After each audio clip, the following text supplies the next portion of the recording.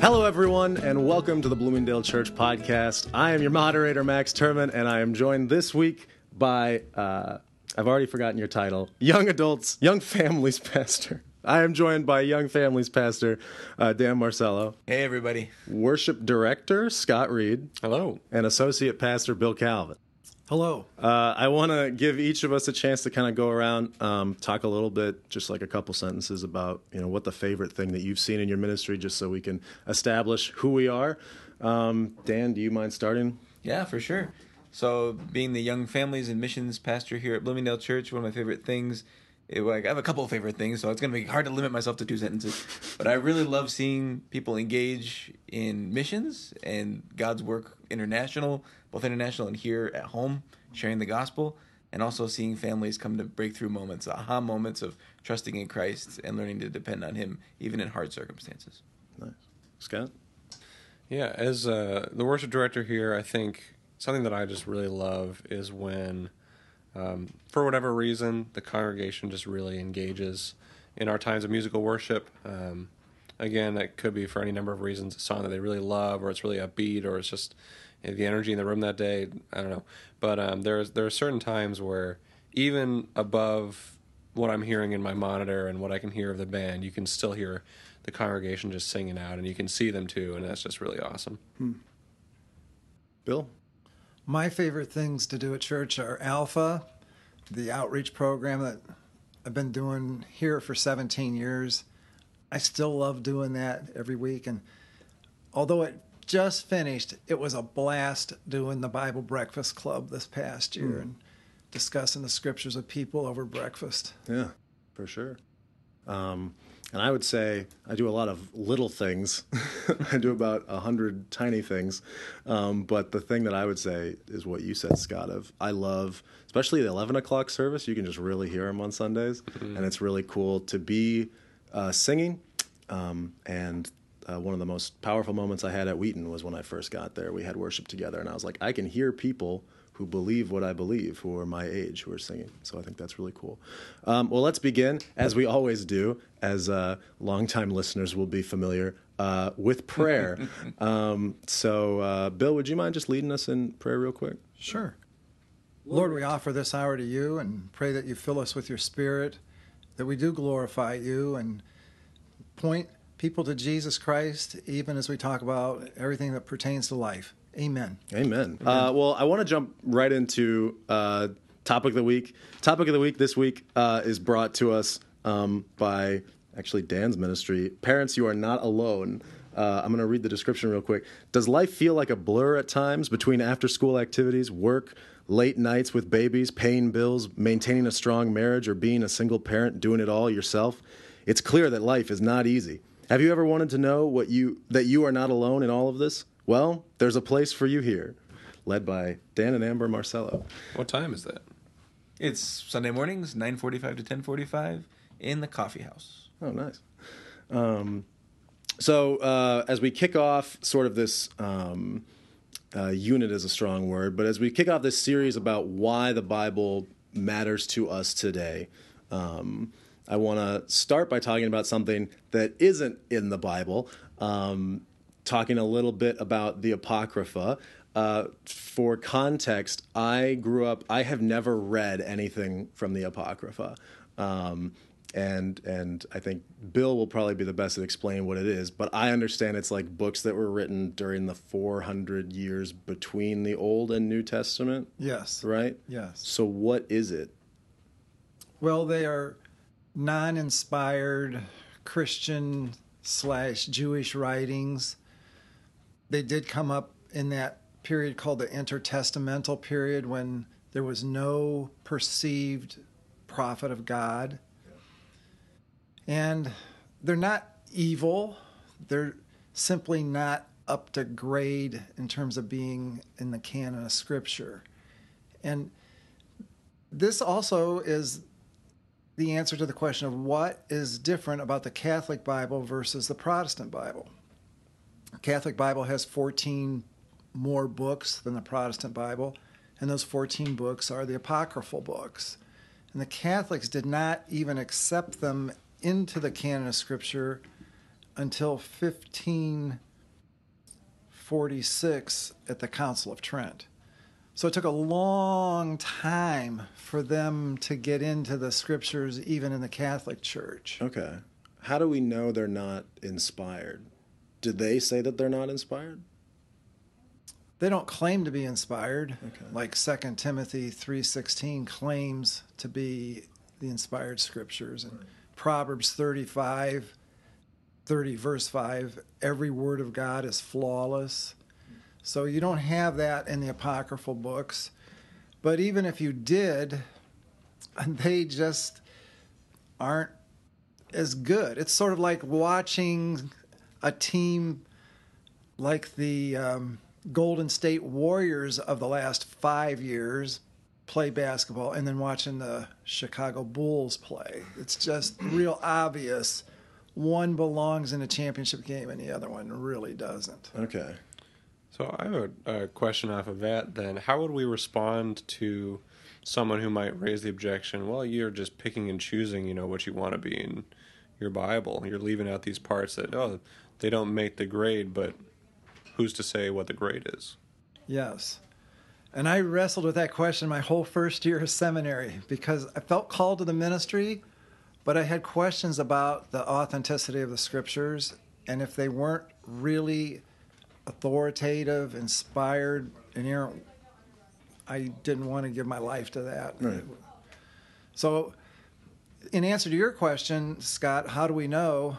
There were all these different standards the rabbis applied to what is causing us to realize these scriptures, such as the Psalms, really are scriptures, and these other works, the Book of Enoch, for instance, aren't really up to par. And I'm sure it took a long time to get it all teased out, and a lot of great minds worked on it, but they came up with some standards such as the prophets need to be the writers of the Old Testament scriptures, and they need to be accurate. They can't have any false prophecies. Okay. They need to be historically accurate. So the apocryphal books don't meet those measures right away. So those are two things that are big deals. Sure. Okay. There's even the similar criteria for the New Testament books too, which was this written by an apostle or someone close to an apostle? It wasn't like, well, we're going to pick out books out of the thin air or books that we think are good based on our own merits or our own criteria. It's like, did this person know an apostle?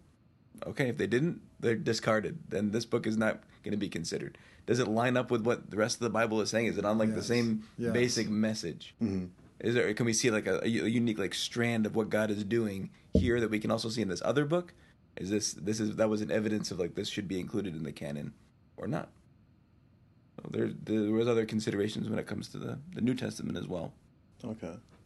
So in knocking books out of like contention, like knocking them out of the running for being in the Bible, if you get knocked out, what does that mean? Like, does that mean that you're not evil, as you've said? Because one of my fears when it came to the Apocrypha was like, well, okay, it was decided, and I don't know much about the selection process for what is and isn't in our Bible. It was decided that this didn't make the grade, and I'm like, my fear was always like, is this harmful? Like in reading this and like thinking about this going to like, set me off course, I guess. Okay. Well, I don't think it would for a private believer, but if you're going to direct the church, in this case, we'll say the Catholic Church, they did get off the beam by taking directives from the Apocrypha. And one way that they got off the beam was with the matter of purgatory. That's right. There's no mention of purgatory in the scriptures. And in fact, the Apocrypha doesn't use the word purgatory, but it describes what we would call purgatory. I think that's in the book of 2 Maccabees, right? Yes, yes. It's really fascinating. As in 2 Maccabees 12, a battle takes place, and they are surveying the dead on the battlefield. And as they do that, they look under their tunics, and they keep finding that the righteous battle warriors had amulets up against their body, which were considered something that demons would be involved with. And so they were shocked, and they thought, oh no, what are we going to do? We've got all these people that we thought were believers, and they were really trusting in their amulets to protect them, and obviously that didn't work because they're lying here dead on the battlefield. What are we going to do? And they come up with a solution. We're going to pray them out of purgatory and into heaven. And what ends up evolving, I think, is fascinating. This becomes a great fundraiser in the church. Sure. And whenever you come up with ways to make money, you do not let go of that. You just don't. That's true. So as time went on, and we're talking a lot of time, we're talking over 1,000 years. As time went on, this business of praying for the dead became extremely lucrative and was one of the pillars by which the church could raise money to fight the Crusades against the Muslims. Oh, wow. So now you've got this extra justification of, Sure. well, you don't want the Muslims taking over the world. You know, pray for your dead ancestors. In fact, we'll pray for you. Just put money towards this mass, and we'll pray them out of purgatory. Okay. Well, in the Crusades too, like then the first Crusade, I don't know if it was Pope Urban, which Urban it was, it's escaping me, but I think he sent out the thing saying, anyone that goes to fight, your sins will be forgiven. Yeah. You go, Yeah. you go fight, your sins are done. You're like, your sins are I know. forgiven, man. It's like, It's who just so is the authority crazy. to do that? But I mean, that was really the Uncle Sam wants you slogan with the church. I mean, they really, it was way more than religious. It was social political in a big way. Yeah. And then you get these hilarious things like the priest coming and saying, you know, your Uncle Joe is close. He can almost jump out now. I think one more mass and we could get him out of here. So, of course, well, yeah, let's give the money to that and we'll get Uncle Joe out of purgatory. It just became ludicrous. Right. I think that's one of the reasons why Martin Luther reacted so strongly and the Protestant Reformation came about. One of those reasons was this idea of, like Bill's saying, about money making and the sale of indulgences to free souls from purgatory. Yeah. And there was a crazy phrase going around at that time of, as soon as the coin rings in the coffer, the soul from purgatory springs. And so that's something that Martin Luther just negatively reacted to. Said, this can't be. This is not what the Bible teaches.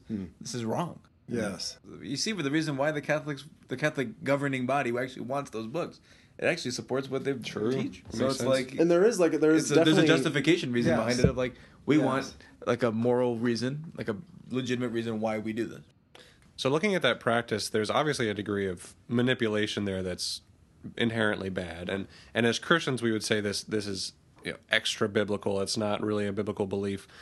So that kind of makes it questionable. But what are the spiritual or theological implications of that practice, even if it weren't being financially, kind of extorted? Or are there problems that we would need to warn people away from? Yeah. Well, God abides in the truth. So anytime you move ever so slightly away from the truth, you're moving away from God. And that's inherently evil. You don't want to move away from God. You always want to be moving toward Him as best you can. So that's the biggest problem of all. Truth really matters. When was like what we have in our church, like what I would consider, like, I don't know, like a standard Protestant Bible, or is there a term for it? Is there a term for the Bible? I think the term is canon. Okay. So no matter whether it's the New International Version or the King James Version, it's the canon of Scripture. How long has the canon been what it is? Pretty nearly 1,900 years. Yeah, I would say between like 200 and 300 AD was when that was established. Yes. Athanasius was one of the main guys that compiled it. So who is Athanasius? Was an Egyptian priest. Okay. Yeah. An Egyptian Christian. Yes, Christian priest. Yeah. And prior to him, you keep hearing this term the Septuagint, which is the Greek version of the... I don't keep hearing Oh, that wow. term. We were just talking about that at LA Fitness this morning. So, the Septuagint means 70 rabbis work together to determine what books belong in what we call the Old Testament. Okay. And they did this around 200 BC. And they were the ones that really... BC. So that's when the Apocrypha is being written. Yes. Okay. And maybe the Apocrypha even influenced that. Sure. That they thought, all right, we've really got to settle this. Mm-hmm. So they did this, and instead of it being a Hebrew Bible, it was for the Jews, but it was in the Greek language. Okay. And this is a big deal to all of us today that care about the Scriptures, because they're showing books like Isaiah, Malachi, and the ones that have prophecies that get fulfilled, Right. that completely obviates the criticism of, the prophet wrote that after the fact. Right. He wrote that in the New Testament era when Jesus was born in Bethlehem. Then he sat down and wrote, Right. he's going to come out of Bethlehem. No, he didn't, because here's this Greek Bible, 200 BC, it's already got it in there. Yeah. So you got to give it at least 200 years of credit. Yeah. So like It's pretty cool. So is what they settled on our Old Testament now? Yes. So nothing was like added, or We haven't added a book. We haven't subtracted a book. And then when they found the Dead Sea Scrolls, what was it, like 1946, somewhere around there, they found that, and Bill, maybe you can shed light on what year those were actually made, the Dead Sea Scrolls. I don't really recall the date. Well, they're in the era of Jesus' life. They were exactly the same as pretty much what we have in the Bible. There really were Yes. very, very minimal grammatical differences. Yes. Which, that's an awesome discovery. They found the entirety of the book of Isaiah, for instance. And which they is thought, a very important book. Oh, yes. And they thought, okay, how much corruption takes place over the years? Right. And so they have this Dead Sea Scroll version of Isaiah, and the oldest copy they had prior to that was 950 AD. So here's a 1,000-year differential. They're looking at this and thinking, all right, now we're going to find out how much corruption. And it was nil. It was just amazing. It shows the science of Bible copyists was really exact, that they were meticulous, and they did not allow for anything to creep into the Scriptures. And the reality is there's a lot of these objections, like the one about, they wrote these prophecies after the fact, that people will potentially raise that just have no historical grounding at all. They can say them, and it sounds nice, and it's hard to refute if you don't know much, because we weren't there, like who can say for sure? But there's all sorts of historical and archaeological evidence that just refutes some pretty difficult otherwise claims, like that one, or some of the faux gospels that came out, like those were written 100 years too late to be included, like to what Dan was saying earlier with the apostolic authorship. That's exactly right. Yeah. And I think that's a big issue for people today, because it feels like maybe you guys have felt this every other Easter, every 3 Easter season, like third Easter season, like something comes up and like, there was this lost gospel. Yeah. And oh man, now we just can't wait to see what this says, because this is like contradicting what the Bible says, and this book was excluded on purpose because it was really the truth. But really, you've got the weight of history behind this, of people like Bill was saying who, not too long after Jesus' death, were compiling these things. Right. Even in the Bible itself, Peter refers to Paul's writings as Scripture. Yes. At the end of 2 Peter. Yeah. And so, Yeah. it's like, how could you, like Scott's saying, how do you really refute that? It's Because that's Peter, the man who. yeah. I mean, it's Peter. I don't even know, like the man who was with Jesus all the time, who denied him 3 times. This is my fellow apostle over here. He's writing Scripture. And didn't Paul in one of his letters kind of call out Peter too? Yes. And also Paul, I believe it's in 1 Corinthians 15, says you can talk to the people who saw the risen Jesus. Right. Because those people were still living. What a testimony of, you can just walk up and ask them yourself. Right. So to that, like, we I appreciate that helps like make a divide in my mind where it's not just like we decided that there was 400 years of silence and there is, so anything written in that gets discounted. But like during that time, there is this process. So what then to anyone, like a member of Bloomingdale Church, to any, you said like a private, believer as an individual, what is like the value that you think we could get out of reading the sections of the Apocrypha and keeping in mind that it's not inspired by God? If any. Is there any? There might be a little bit, because the book of Jude mentions the book of Enoch by name. Okay. And then you have Paul mentioning poets that were contemporary to him, which says to me, Paul is well read. Jude is reading more than just the Bible, that they're thinking about all of these matters and integrating them. It gives me more confidence in the Bible, because you have real good thinkers who are writing the Bible. Right. So Jude references Enoch. Yes. But Enoch is not in the canon. Correct. Why would he?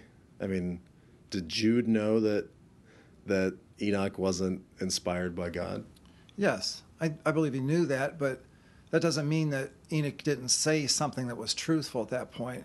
It's honestly, it's murky in my mind. When I read Jude, I find it mind-bending. It's not an easy book to read and understand. Sure. Was Jude one of the ones that was included a little later, kind of like Hebrews? There was kind of doubt in the minds of the people who were putting together the canon of, should we include this, should we not? Yes, what that really boiled down to was, you get those latter books like Hebrews, 1st and 2nd Peter, 1st and 2nd, 3rd John, Jude, Revelation. Sometimes they weren't included like that because they were at the end of the scroll. And sometimes a scroll would break off. And so you lose those last 10 books, let's say. And so that causes the later scholar to say, wait a minute, it wasn't in that scroll. And then they had to come to the realization, we can see the tear marks. Maybe that's what happened. So you got to ferret all that out. But the fact that it took time to ferret it out says they were really careful about it. They didn't just make snap decisions. I think I've exhausted my questions. One other thing, when it comes to relationships with, Catholic friends, people who do believe in like the Book of Enoch and things like that, what is your advice on like how to go about talking about the Apocrypha, both like knowledgeably, but also recognizing that we don't believe that it's spoken by God? It's never come up. I really have rarely met a Catholic Bible reader who was into this with any depth. Okay. But on a positive note, I read the book of Ecclesiasticus, not to be confused with Ecclesiastes. Right. Ecclesiasticus is used at weddings. And there's a beautiful passage there. And I remember my cousin being married in a Catholic church, had that chosen, and I was a scripture reader for that service. It was beautiful. And it was really beautiful. So that's why I don't want to come off as negative about the Apocrypha. Yeah. It's sort of like having a beautiful passage from Shakespeare in your marriage ceremony. Fine. I've never had it come up here, but I know when I was living in Latin America, I had friends, it was very Catholic culture, friends that would be sharing about Jesus, and then people of the Catholic faith that they knew would bring that up as like, well, your Bible is missing books. And so for them it was valuable to learn the history and to see, okay, they weren't included because, it wasn't written by an apostle, to know the facts of, and then also that these books weren't included until 1546 by the Council of Trent. There was a really big lapse of time that over 1,000 years went by. It would be like us setting the best music of the 20th century and someone coming 1,200 years from now and saying, I think you missed a few songs. I think we're going to add a few. Be like, well, they weren't there. They didn't know. They might have missed Lighthouse. That's an obscure band. That's awesome. All right. I think we can call it there. I think once we make it to Lighthouse, we can call it a draw. Before we go, I want to go give everybody a chance to kind of plug the things that are going on. I know we've got a couple adult ed classes, but what do you guys have anything that's either ongoing? You know, like I teach the IPSAT class, but that's about to end. We're going to have another one in the middle of April, but something that's either upcoming event for you or just an ongoing thing you want to invite people to. Well, anyone, like Max read at the beginning, anyone's always welcome if they have kids ages birth through 18 years old. We have 2 young families classes going on. The You're Not Alone class on Sunday mornings, 9:45 to 10:45. Great group. We have coffee. Don't just come for the coffee. Come for the fun and conversation and good content. But we'd love to have you. And also Wednesday nights, 6:30 to 8, we have dinner. We are doing a parenting course. So anyone with kids, welcome to come. We'd love to have you. Yeah, I guess I have 2. One is if you're a young married couple, we'll say like mid-30s or under. We've got a small group that meets on Wednesday nights in my house, which is the lower level of the gray house on the church property. And we just started this past week a series on apologetics and evangelism, which is kind of some of the stuff that we're getting into today a little bit. So we started the series with is the Bible valid? Is it trustworthy? And then next week we're tackling different world religions and why Christianity, we believe, is the only one that works. And we have 10 or so different topics, and then we'll move into practical evangelism training and stuff. And then if you love to sing, this Saturday from 9:30 to 11 in the sanctuary, we're starting our Good Friday choir practices. I'm really excited for this Good Friday service. We're going to be doing something kind of different, sort of interspersing the scripture of Jesus' journey to the cross in his last day or two, interspersed with music that relates directly to the different elements, like the Garden of Gethsemane or the Peter's denial and stuff like that. And the choir is going to be playing a big role in that. So looking forward to that. Hope you'll join us on Saturdays. Glad to hear the choir's coming for Good Friday. Yes. I'm thinking about something we're doing this summer called Financial Peace church-wide. Financial Peace has been terrific. The average person finds himself paying off $5,200 in debt in a 9-week period of time and saving $2,800 during that same 9 weeks. And I don't understand how that works, but I've seen it with my own eyes over and over again at our church. So the whole church is being asked to take Financial Peace this summer. And if you're interested in being one of the teachers, we're probably going to have roughly 10 classes going on throughout the summer. Come to the training classes, which will begin April the 19th on Sunday mornings and run through the end of May. And you'll be taking Financial Peace, but then you'll also be ready to turn around and teach it to a class in the summertime. Awesome. Well, as always, if you would like to be a part of the show and send in questions or things that you're interested in, you can email podcast@bloomingdalechurch.org. Without anything else, thank you, Bill. Thank you, Scott. Thank you, Dan. Thank you, Max. Thanks for having us. Yeah, This it's great is being here. the Bloomingdale Church podcast. Goodbye.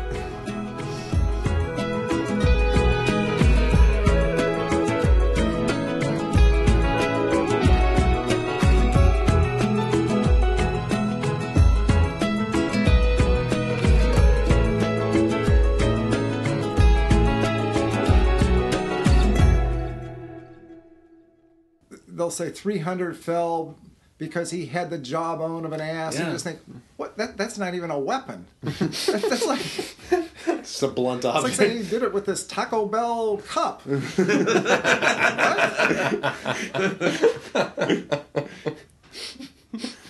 Man, it's impressive.